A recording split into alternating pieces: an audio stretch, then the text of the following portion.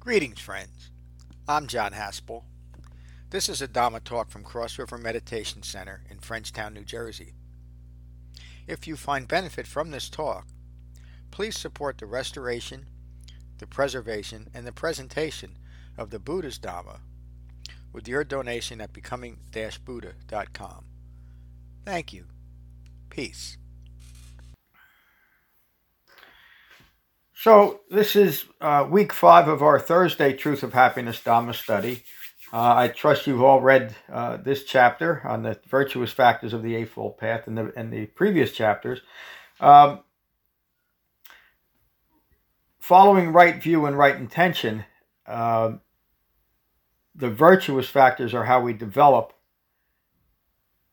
ultimately how we develop right view. So right view is as we develop the Dhamma, is a view that has a profound understanding of stress or dukkha and our individual contributions to the stress that we create in our lives.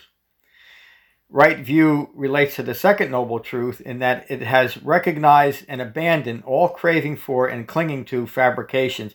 And I'm not going to talk too much about what fabrications are because we're going to get to that in 3 weeks when we get into dependent origination. But fabrication is a false view that we've created about ourselves in relation to the world we live in, the people and events of our world, because we're lacking knowledge of Four Noble Truths. So we're talking about a very specific type of ignorance here too. It's not that human beings are ignorant. If we're ignorant of how a rocket ship gets to the moon, that's irrelevant to the Dhamma. What is relevant to the Dhamma is Four Noble Truths, and that's what we're developing, and that's what right view develops. And so right intention then is the intention to recognize and abandon craving and clinging for fabricated views, false views of ourselves in relation to the world.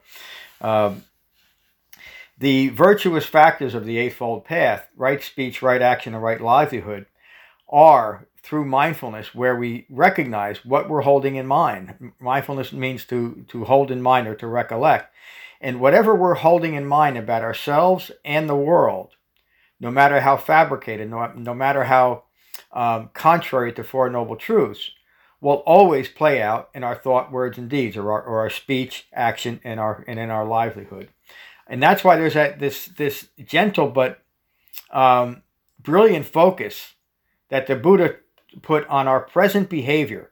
Look at what we're doing. Krishnamurti used to say, notice the life you're living. And that's what Krishnamurti was saying, moment by moment, look at your behavior. And we're giving a benchmark here. The Buddha taught us the difference between right speech, right action, or right livelihood, and wrong speech, wrong action, and wrong livelihood. And it's a very clear distinction, and it's a very important distinction, because this is Dhamma practice here. It's not about what our behavior might be if we pray long enough, or chant long enough, or bow long enough, what we might develop in a future life. The Buddha's Dhamma is about what's going on right here, right now, in our life as our life unfolds. And that's why jhana meditation is the only meditation the Buddha ever taught, because that develops that deep concentration that allows us to be present for our life as our life unfolds. I'm not going to read much of it because you all read this chapter, but I'm going to read a key part of this. The Buddha taught, Buddha's words, a true and effective Dhamma practice must incorporate these 3 trainings. Which 3? The training in heightened virtue, the training in heightened concentration, and the training in heightened discernment or wisdom.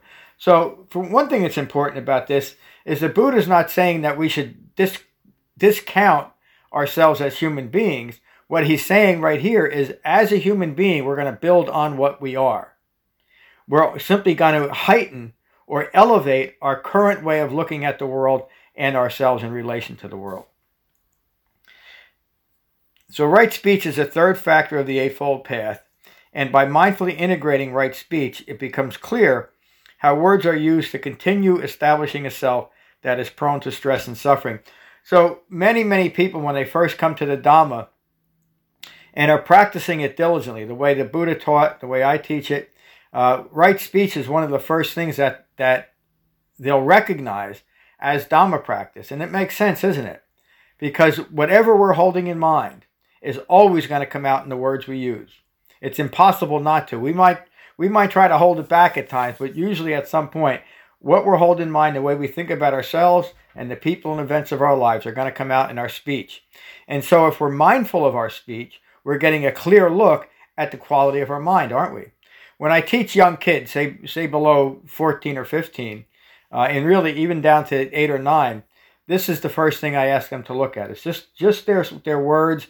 I might say, notice when you're talking to your friend and you're talking about a friend that's not there, maybe in not so nice terms, how it makes you feel. And to a child, they'll say, yeah, I don't really feel good about that. And so they'll start looking at it in a way of diminishing that type of wrong speech. We do the same thing. As our concentration increases and then we're putting our mindfulness on what's coming out of our mouth, we'll start noticing what we're holding in mind. And another key aspect of right speech is what we're telling ourselves, a story we have going on in our minds. In fact, you could say that's even more important than the speech that we're uttering to others. As our concentration increases and we're quieting our minds, jhana meditation will quickly reveal what kind of conversation, what story we're telling ourselves. Why? For the sole reason of simply letting it go. Not to judge ourselves harshly about a silly story we've been carrying around since we're a kid. Simply recognize what is an aspect of wrong speech and let it go. So, and the Buddha gives clear direction on what right speech is. Right speech is abstaining from lying and talking truthfully. Right speech is abstaining from divisive speech, including gossip, speaking with compassion for all. A good rule of thumb is to never talk about anyone when they're not standing in front of you, especially if it's negative. Right speech is abstaining from abusive speech, speaking with kindness and tolerance for all. Right speech is abstaining from idle chatter, speaking only what is necessary and helpful. That's probably the toughest one because we're almost encouraged in a social way to always be yapping when we're with others. And I've said this to I think I've said it to more than a few times. We know who our friends truly are, and we can stay with them for a long period of time without having to chatter. We can simply be quiet. And this doesn't mean that we should never have a loose word with someone or just a pleasant social conversation. But we should be mindful that when we're engaged in idle chatter, we're engaging in it in a way that's distracting to us in that moment. And so if we want to really make each moment meaningful, we'll be mindful of idle chatter and abandon it as much as we can. Difficult in the world we live in. We've created platforms that people have made billions off of to allow for the continuation of idle chatter even when we're in a virtual space. I'm talking about things like Facebook and Twitter and Instagram. We just love idle chatter. It's the common addiction of human beings. But it is very debilitating as far as Dhamma practice is concerned. I'll continue. Wrong speech arises from clinging, craving, and aversion. It is often used to promote or defend an ego personality. Wrong speech can be very subtle at times. Gossip in particular is always hurtful and always arises from the desire to promote an ego personality. Of course it does. It's easy to see. It is best to only speak of others when they are present. Idle chatter is used much for distraction as for social interaction. I just said this, so I'll skip over that part. As wisdom develops, understanding that spoken words will actually be helpful to someone or a situation will also show if they are necessary. So another important aspect of right speech, and it can save a lot of trouble for ourselves, is to realize when what I'm about to say is going to be, it's going to fall on ears that are willing to listen. It's not going to fall on deaf ears. And that the person I'm talking to is likely going to act on this in a positive way. If we know that what I'm about to say is going to fall on deaf ears or even agitate the person, no matter how right we think we are, we keep our mouth shut. That's right speech. And that's an aspect of noble silence. And noble silence relates directly to right speech.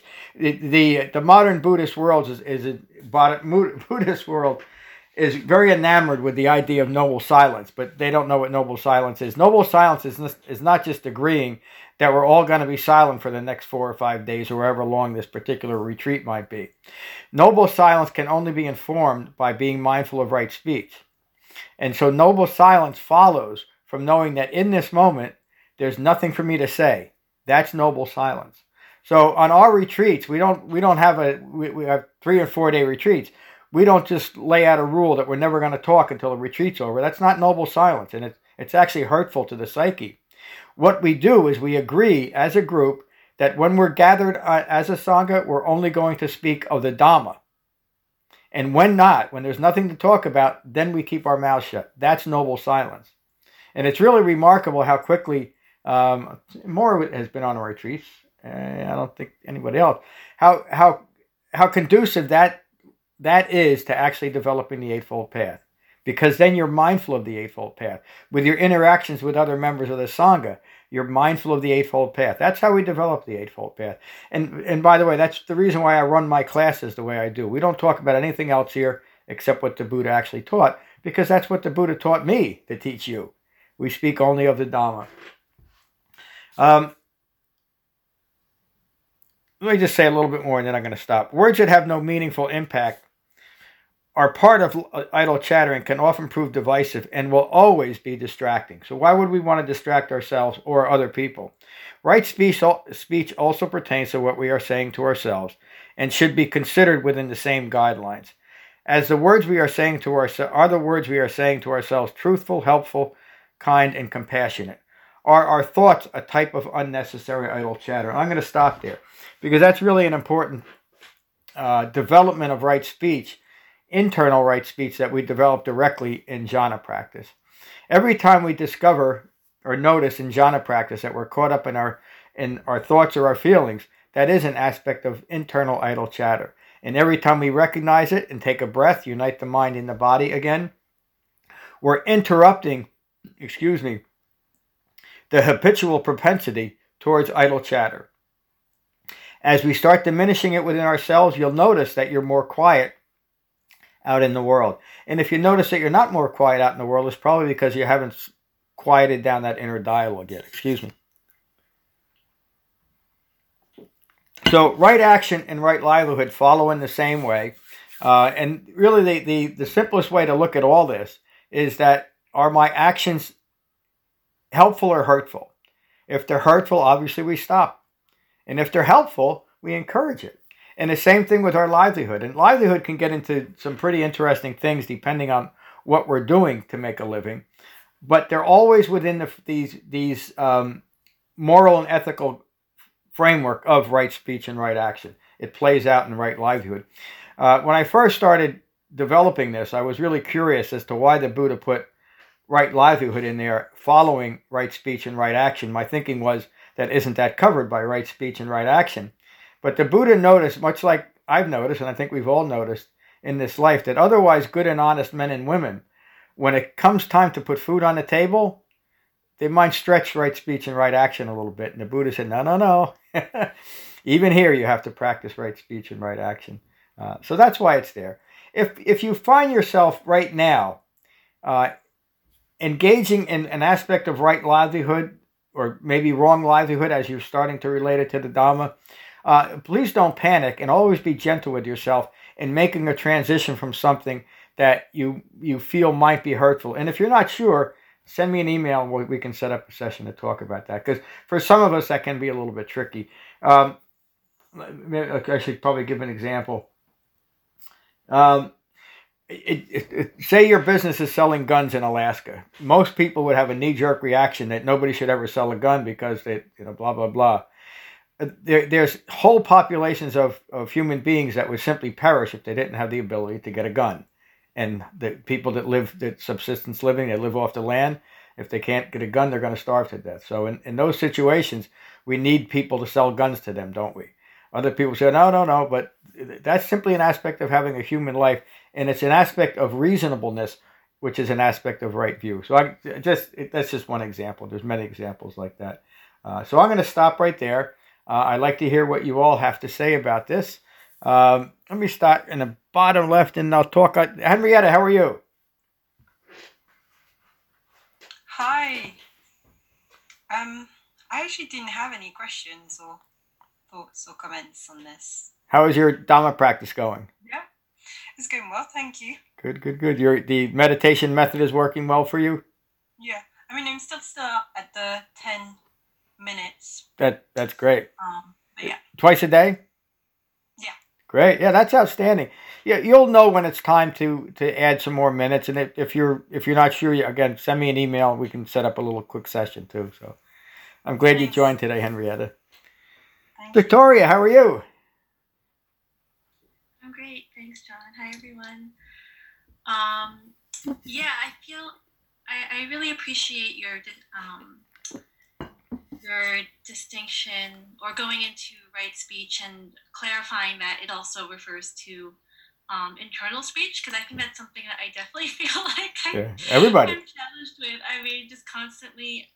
I think I've developed this habit over the years of just kind of constantly evaluating and talking to myself about how am I doing? How am I feeling? Is this a good day or is this a bad day? Thinking about everything, like I definitely feel like I observe that idle internal chatter a lot. And I think I did notice that, I have been able to have a consistent practice of sitting over the last several weeks. I did notice that has helped a bit, but it still feels quite strong. Maybe it just takes time. A little bit of time.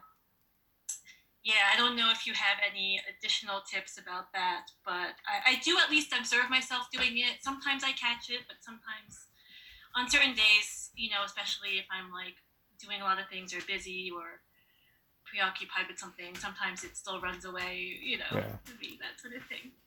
Yeah, well, Henrietta, Victoria, that's why it's a practice. And you said you already noticed some benefit. It just takes time, and as you start developing the Eightfold Path in a more broader way, it becomes very synergistic. In other words, excuse me, the other 7 factors of the Eightfold Path contribute to right meditation or increasing concentration, and as our concentration increases, we're more mindful of the other 7 factors of the Eightfold Path. So you're developing it as it should be. How long are you meditating? On average, say 15 to 20 minutes in the morning. And twice a day? Mm-hmm. Yeah, that's plenty for right now. I've been meditating for about 250 years, and I meditate 30 minutes twice a day. That's all. I shouldn't say that's all. That's more than enough. Every now and then, when I just feel like it, I just might have a lot of time on my hands. I might sit for an hour or two, but that's rather rare. My daily practice is 30 minutes twice a day. I've read a lot of what the Buddha taught, and I've never ever come across anything where the Buddha said you should sit for this number of minutes or this number of hours. He simply said, go find the root of a tree or an empty hut, find a quiet, secluded place, and do jhana. And that's what we're doing. You're developing it nicely. So. And just over the last week or two, I actually started using your guided meditations, which has helped a lot. Yeah. I encourage you. There's recordings on the website to please listen to those, because the verbiage on those, the guidance, relates directly to the 4 foundations of mindfulness. So it relates directly to the Buddha's Dhamma in that way. So, great. Thank you, Victoria. How are you, Maura? I am good. Good. I am good.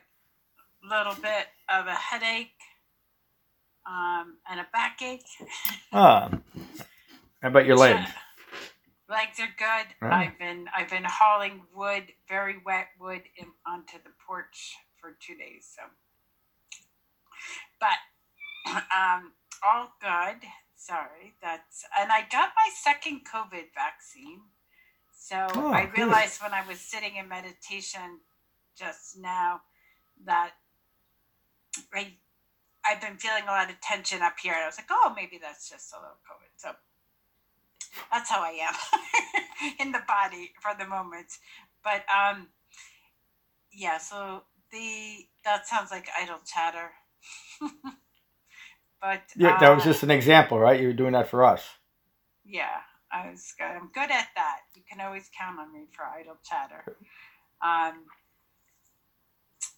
Yeah, it's interesting. I guess what I was thinking about with, I think right speech, and even right action, right livelihood, all of it. Right action, I think, it's kind of clear the way the Buddha put it at. It's really, it kind of follows right view and right intention a lot. I was contemplating right speech as part of also just tranquility, right? So when I would just like when I'm doing household tasks, or even when I was doing the logs, I'm I recognize there's an internal dialogue, and just come back to the breath and, into the feet and into the body, and we're doing logs. And there's a rhythm and an absorption that takes place in that. And then I realize I'm off in the story again, and then I come back. And actually, I've had some just really lovely days of just practicing kind of very diligently in the household, brushing teeth, washing, all these things, just really watching that internal dialogue and returning to the breath and the body. So this tranquility and absorption bubbles up from that. And it's really delightful. So, and then it goes away. Yeah. But that's fine. I'm just not grasping after that either. No, it's here. Now it's gone. It feels really good to be practicing kind of with a good amount of clarity. It feels very joyful. It's like the days are just exciting. They really are. I like just interested to see what unfolds. And it's just a great practice. So that's all I have to say. I don't think that was too idle there. Thank you, Maura. Yeah, you're referring to how that through the Dhamma practice, through authentic Dhamma practice, each moment becomes meaningful. We're not grasping after some experience. Life is meaningful because we're actually experiencing it right here and right now, as opposed to being driven from the past into the future. So, thank you. This is my last thing on that. I'll have one more thing to say. I was watching the birds on the logs, and I just had that sense of, honestly, wow, like there's just so much going on, and really there's so much going on. And, always. It's just it's better than the narrative that goes on. Yeah, it's better than what we carry around in our heads. Thank you, Maura. Fleur, how are you? What do you think of today's class? Hey, it was amazing. I mean, it took me a bit, I'm not going to lie, it took me a bit of time to kind of settle. I think I was a bit flustered by the whole, microphone thing. So it took me a while to kind of get a bit calm.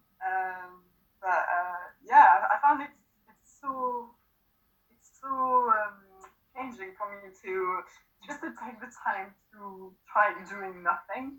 I think I've started meditation because I started noticing how I was trying to do multitasking all the time. Mm-hmm. So just having those moments where everything is at peace, it's really really quite nice. Yeah. After I've a lot of doubts, I think, when whether I'm doing it right, whether the rhythm of my breathing, am I changing it? So there's lots of question in my head of thinking is that right the way I'm doing it? But I guess it's early days, so I'm I'm going with the journey.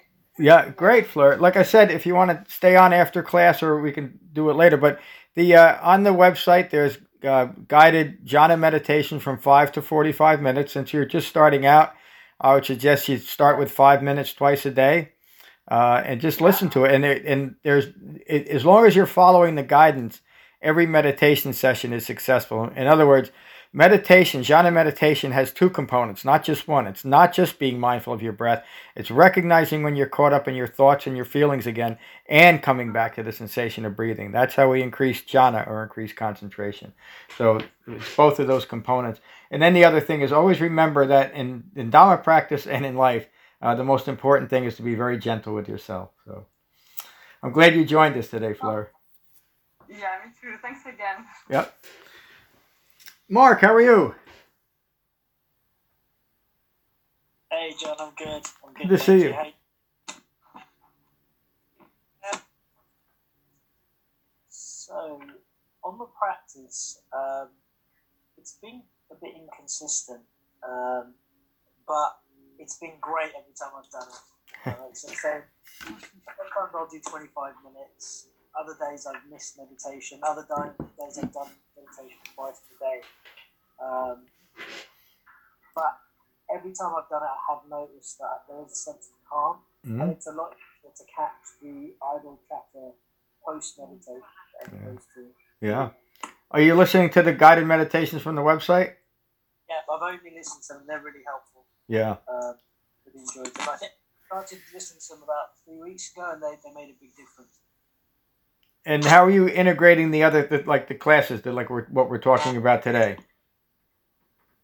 So the speech is interesting.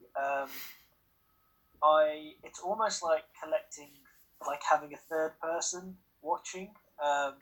So almost like collecting metadata, and I noticed the wheels start spinning, especially internally with the dialogue. Yeah. And be mindful of being aware that something it is what it is, and I don't need to anchor whatever's just happened with my dialogue or story.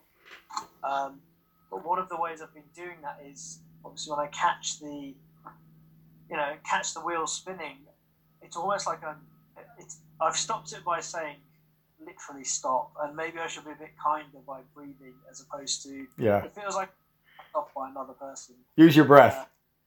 Yeah. But I to do it. And you're encouraging yourself to do that off your cushion too. Just one suggestion I would make, as opposed to sitting for 20 or 25 minutes when you get to it, you might find it easier to establish a regular practice by just cutting it back to 10 minutes twice a day, instead of thinking that you have to sit for 25 or 30 minutes. Because 10 minutes twice a day, if you're doing that every day, is going to have a far greater effect in developing concentration than sitting for 25 minutes, whenever you do it. So, or even 5 minutes twice a day, just to get into the routine of a regular practice is important. So. Thanks, John. So just on that, Sure. The settling down or trying to when we do a meditation with you, there is that first minute or two where you're kind of bringing us down gently, and it feels like when I do that by myself, it takes a lot longer to settle down. By the time I've settled down, it's almost over. So it's almost like it takes 10 minutes at least to just quieten the mind. Yeah, it's part of that has to be, for some reason, maybe Rupert Sheldrake used to talk about morphic resonance. Maybe it's that. It seems like meditating in a group seems to be more effective, but the verbiage that I use today is the same verbiage that's on the guided meditation. So I think the more you listen to it, the more it'll have more of it'll have more of an immediate effect. I believe so. Stay with it. That's all we can do. But you're developing the benefits of it. As long as you start developing more of a regular practice, like I said, 5 or 10 minutes twice a day, you'll see some benefits immediately from that. Right. Thank you, Mark. Alex, good to see you. Hi, John. Hi, guys. Yeah, good to see you all. Really interesting chapter. I guess I've been, I've strayed from the path a little bit last few weeks. I've had a pretty stressful time. But actually being back here today, I'm feeling a lot more balanced, and I feel like I've used my understanding of the Dhamma to bring myself back and try and understand what happened. So really, we learn through these little periods. So I don't know. I'm feeling quite good now, and I think I've learned a lot in the last few weeks. And in terms of my practice, I'm still going. I mean, always do at least once a day for 10 minutes. Like your advice to Mark there is what I would say is rather than doing the long sit, try and do 10 minutes a day at least. So I've definitely been doing that, and sometimes twice a day. So yeah, I'm still going with the practice. And also one thing because I'm doing a lot of Buddhist study at the moment, and one thing that kind of hit me recently is, because I think this is a theme I bring up in this group as well, is that I do tend to be quite hard on myself, and you always say to go gently. Please. And I still find that, I work on that a lot, because for me, when I'm taking something on or trying to do something, my default tends to be, it's kind of like just trying. I'm quite hard on myself, and sometimes I respond. That's how I work. I need to be quite firm, but I know I need to soften up with myself. But what's helped me recently is that this is something we're aspiring to. So I am still human, and I am still going to. I think that's what I'm starting to tell myself recently more and more. Yeah. This is an aspiration, right? This isn't something I'm trying to achieve overnight. This is just something to aspire to. I've used this with Tom earlier, actually, but the analogy of an acorn. You don't tell an acorn it can't ever become an oak tree. Yeah. The acorn doesn't know what it can become unless it aspires to be something bigger. So that's helping me a lot at the moment. Yeah.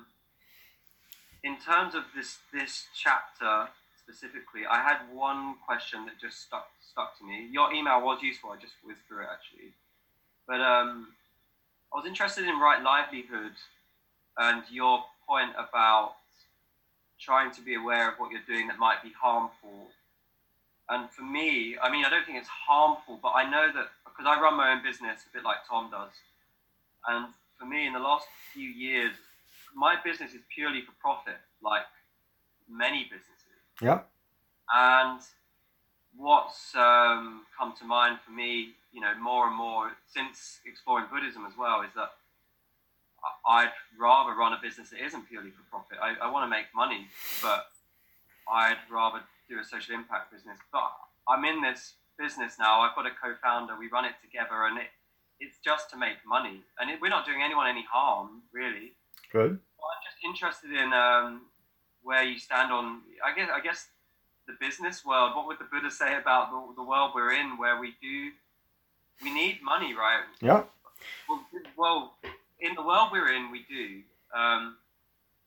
So what would you say about that? Because there is a part of me as well that thinks I'll be more comfortable if I do make this business a success and make loads of money.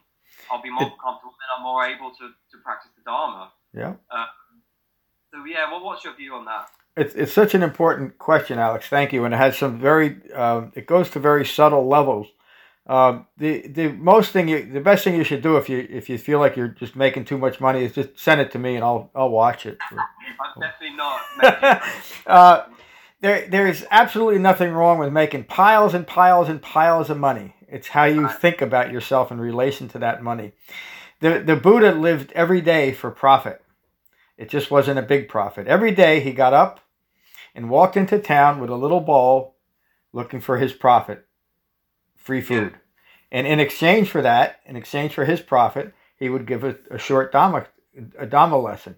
So there's nothing wrong with profit except how we think of it. There's nothing wrong with doing something only for profit. Not everything has to have a social impact.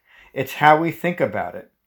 There would be no Buddhism today if there wasn't for some very wealthy benefactors during the Buddha's time who supported him. Anatha Pandika comes to mind. Anatha Pandika was a very wealthy businessman who came across the Buddha, studied the Dhamma, awakened, but continued in commerce. And he used that money to support the Buddha. Not all of it. He took care of himself too. So it's really our relationship with our money and what we're doing for it that's more important.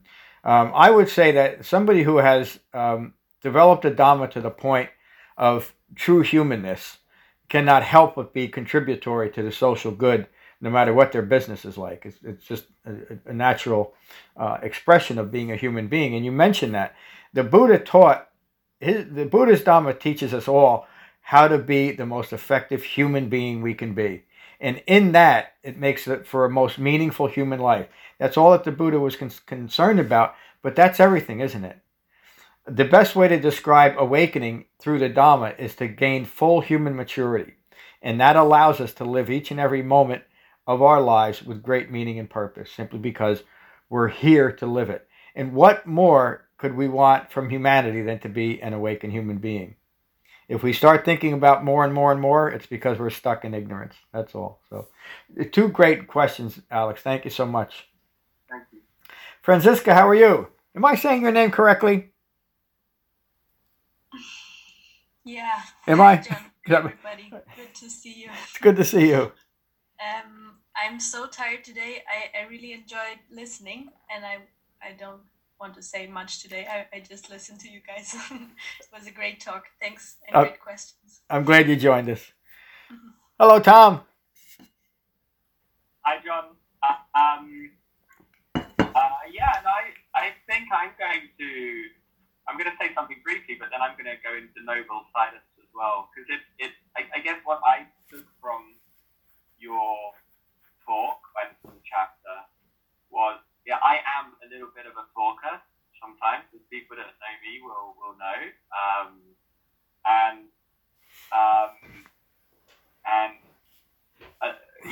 some of it is idle chatter, and just like you said, there's not necessarily anything wrong with it, but it is interesting how, at least for me, I notice how idle chatter kind of is feeding my ego a little bit, right? And sometimes, and I don't know if anyone else does this, I'll be thinking of what I want to say while someone else is speaking. Yeah. And Yep. that's silly, right? That's not the Dhamma. So, and I don't, and I'll be like, oh wait, there's two more people. It's now, it's whatever. It's Matteo. Okay, it's probably me next. I better think about what I'm going to say so I don't look stupid, right? Yep. And you're not listening to what the person's saying. Shining awareness. Yeah. So that's what I'm going to say, and because it did speak to me a little bit, and I realize I do that sometimes. So I'll trying to be a bit more mindful of it, and that's all. Thank you, Tom. That's such a good example of how we distract ourselves in this moment. If we're talking with someone, it's because we think they have some relevance to our lives, or we wouldn't be talking to them, and yet we're thinking about our response rather than listening to what they're saying. So you can say that an aspect of right speech is noble listening too, isn't it? Being present.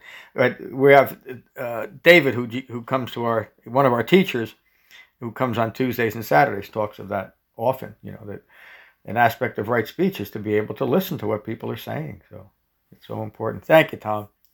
Matteo, how are you? Yeah, I'm good.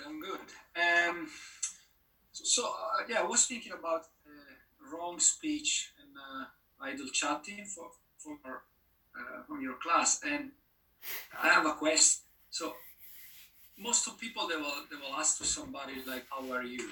But most of the time, honestly, nobody care about the answer. So we should consider that as a idle chatting, wrong speech, or we should. Basically, my question is like, we should only ask him how are you when you really want to know. Yeah. What you else feel. Yeah. Yeah.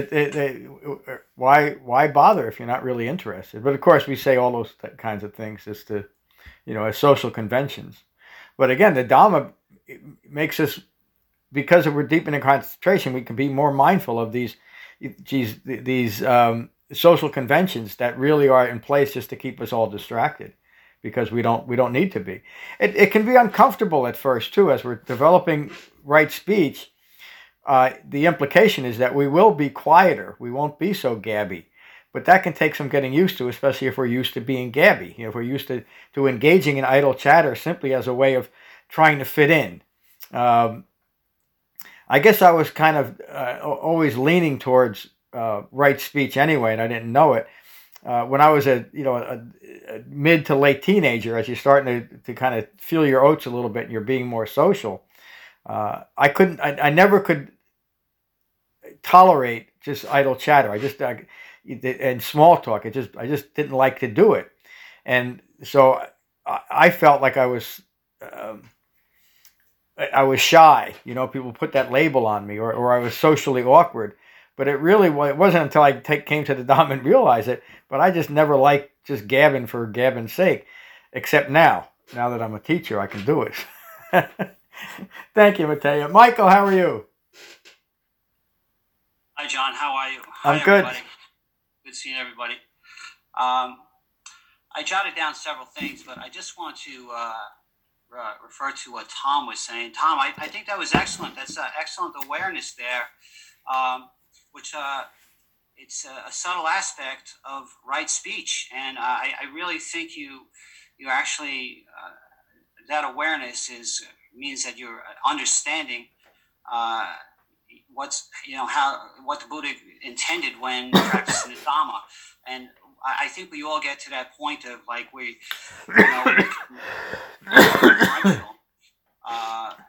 or we can lead. We not intentionally. We don't start off that way intentionally, but we do, talk for the sake of talking sometimes, and it runs on. And I do it myself. I'm doing it now, and rambling on.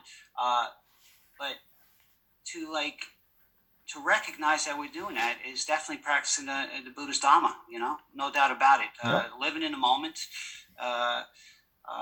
Concentrating on the moment and word, action, thought, and deed. Let's always keep in mind that the Dhamma is here and now. What we're doing right here and right now. So, I think Mark had mentioned, alluding to his meditation practice too, about where he is at with that and stuff. Like all these things like feed into like. All right, this present moment, okay, and what we're doing in this present moment. So the awareness in the present moment is that which guides us in relation to right action, right speech, wrong speech. And if we're living the Dhamma as the Buddha intended, then we're going to practice right speech, right action, right livelihood with a more profound knowledge of it, understanding of it, would be without self-referential views on it. So, do we understand that? Without this, if we remove self-reference from words, thoughts, actions, and deeds, this is where we want to be, to separate ourselves from the ego self in all action, words, thoughts, and deeds. Anyhow, that's just what I wanted to point out. Outstanding, Michael. Thank you. Julia. Julia actually is teaching an online class. Ah, okay. So she had to go out. So, Josh, how are you today? Thank you. I'm doing well, John. Hi, everybody.